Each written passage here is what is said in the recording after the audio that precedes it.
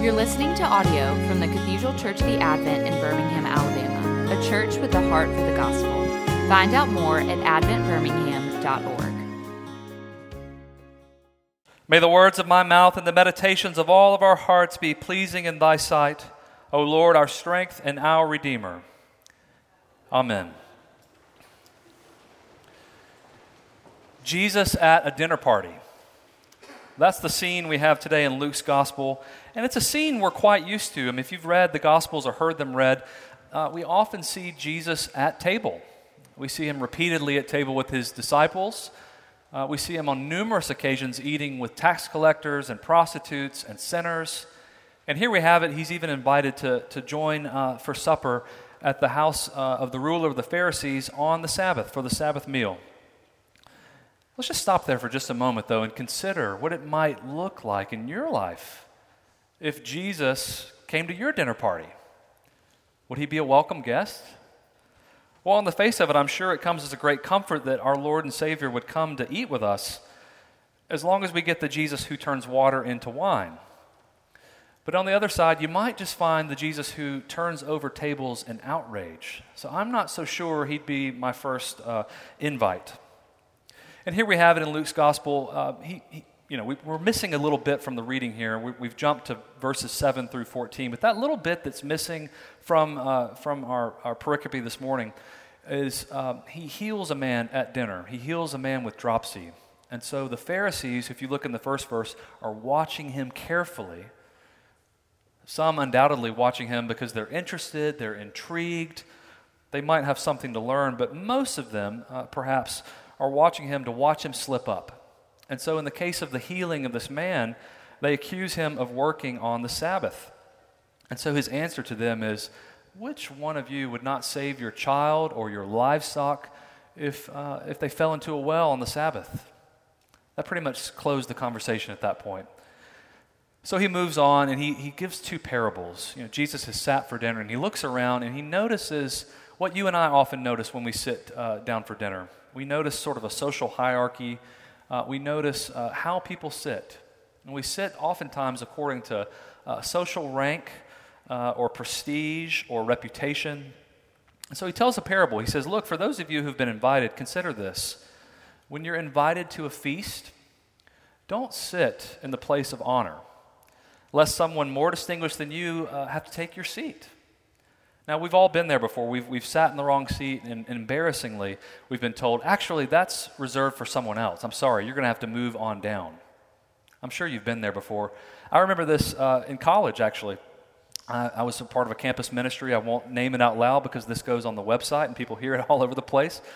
But I sat down at our campus ministry in what essentially was the head of the table, not really thinking, and boy, oh boy, was I cut down to size really quickly. The campus minister said, well, that's quite pretentious of you, don't you think? So I swallowed my pride and moved down the table. This happened to me in high school, too. It seems to happen to me all the time. I just sit in the wrong seat, I guess, and do the wrong thing. But I remember in a different manner, I played football in high school and definitely was largely a bench warmer. But my junior year, one of the upperclassmen above me had moved out of town, and so his locker was available, one of the premier lockers that's eye level. And so I remember putting all my stuff in there, and embarrassingly, the coach came in and said, actually, we've got a new student who just moved in. That's his locker. So I had to move all my shoulder pads and helmet down to the base level again. But you get the idea. I mean, we do this in our lives. We assume too much about ourselves oftentimes. And Jesus is just saying, like, as a matter of course, in this secular world, just basic fundamentals of how to live. This is not even so spiritual yet. Yeah, don't do that. Don't make yourself the place of honor. Just take the humble seat, if you will. Now, when he says this, of course, he culminates that passage, that parable rather, by saying, for everyone who exalts himself will be humbled, and he who humbles himself will be exalted. Now, we've heard this type of word from Jesus before. In Mark's gospel, we hear those who would lose their life for my sake shall find it, and those who seek to save their life shall lose it. And similarly, elsewhere in the other gospels, all four, as a matter of fact, he says, those who are first shall be last, and the last shall be first. So not a shocker. We've heard this from Jesus before. And I think the takeaway here is clear. Okay, yeah, don't think too highly of yourself. And it's better to start low and have yourself move up. But we have to be careful there too. We can take this passage and make it sort of a formula. If I act really humble, if I, don't put my best foot forward, maybe later on they'll learn that I'm really better than that. Or if I start low, in due time I'll climb the ladder. And it's just a formula for success when you treat it that way. I don't think Jesus is saying that. If you remember the hit show, The Office on NBC that ran several years ago, and I think is still on Netflix. These things move back and forth. But you may remember an example of this, where acts of humility were really just meant to be construed as acts of power. Dwight, who's, if you remember the show, was sort of the office dweeb and know-it-all. He takes this word and says, hey, if I just act really kind and serviceable and humble, eventually I'll be made manager. See, Dwight was aiming high to be the branch manager at Dunder Mifflin and Scranton. Yeah, aiming really high. Well, one day, Dwight had the bright idea to drive to New York City and to get some really wonderful bagels. And he drove all the way to New York from Scranton. And then he brought the bagels back, and he brings them to the office and says, look, here, I've brought you all breakfast. And they're saying, Dwight, that was so nice. You shouldn't have done that. And he looks him in the eye, and he says, you owe me one. You owe me one. You see my point, though? He was using this act of humility and service as a way to get on top, as a way to ultimately be promoted and recognized as the best.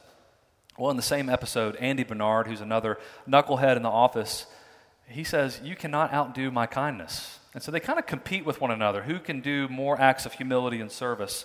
And Andy's line was, if you give me a gift, bam, I write you a thank you card. If you invite me to a party, wham, RSVP. If you do me a favor, boom, I return it immediately. No one can outdo my kindness. And so throughout the episode, they are jockeying for position, constantly doing acts of kindness for one another. Again, not because they actually love their neighbor, but simply because it's their way to climb the ladder.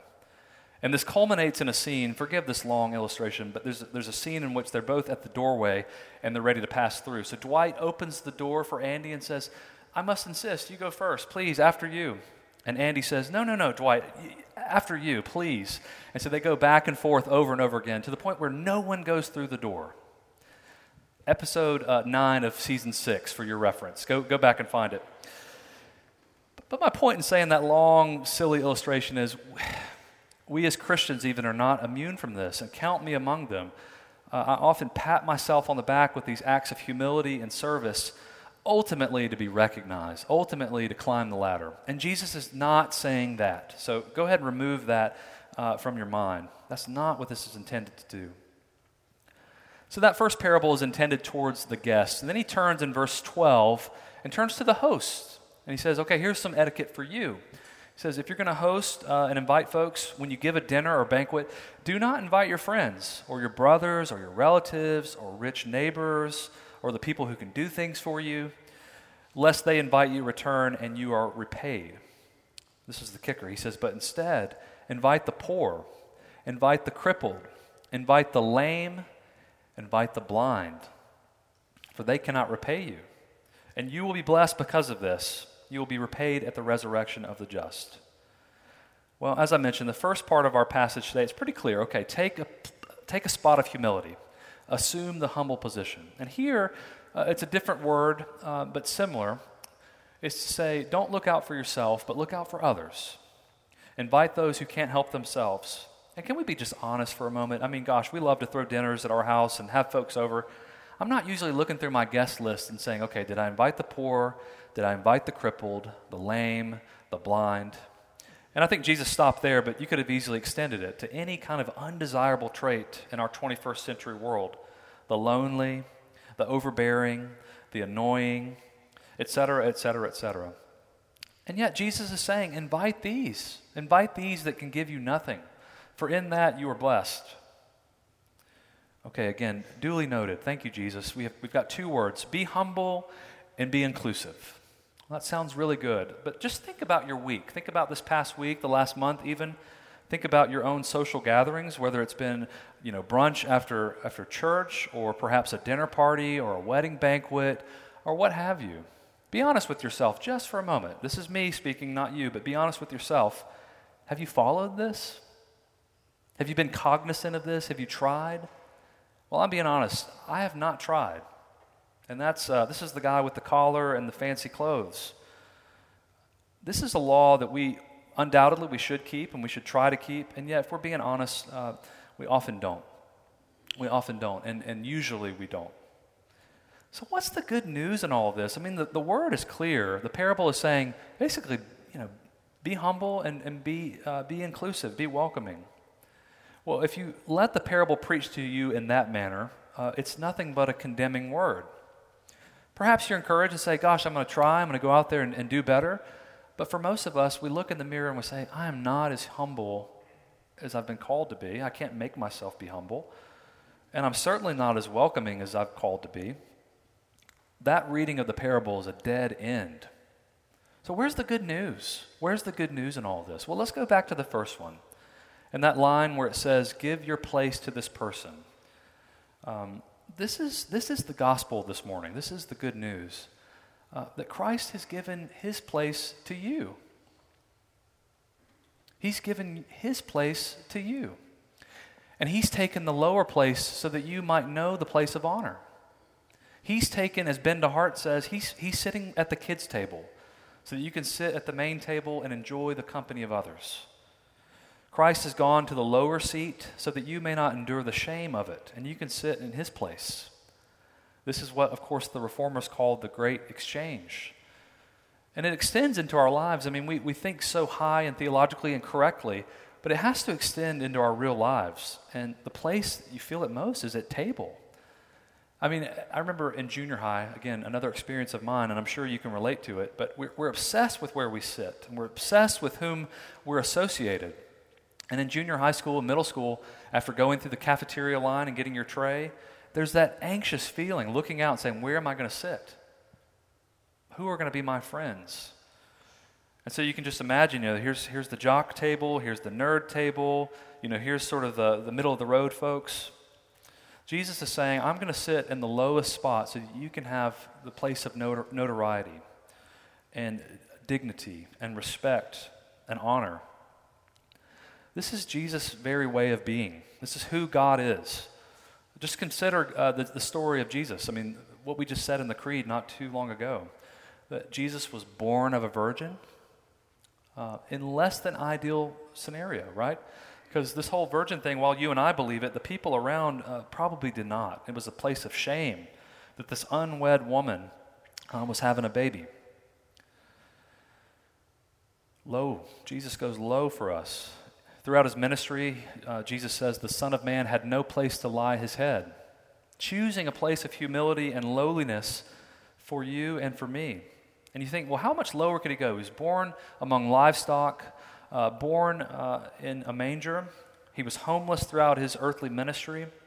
How much lower can he go? And just consider Maundy Thursday for a moment, where Jesus gets down on his knees, a very low place, and wipes his disciples' feet. He washes them.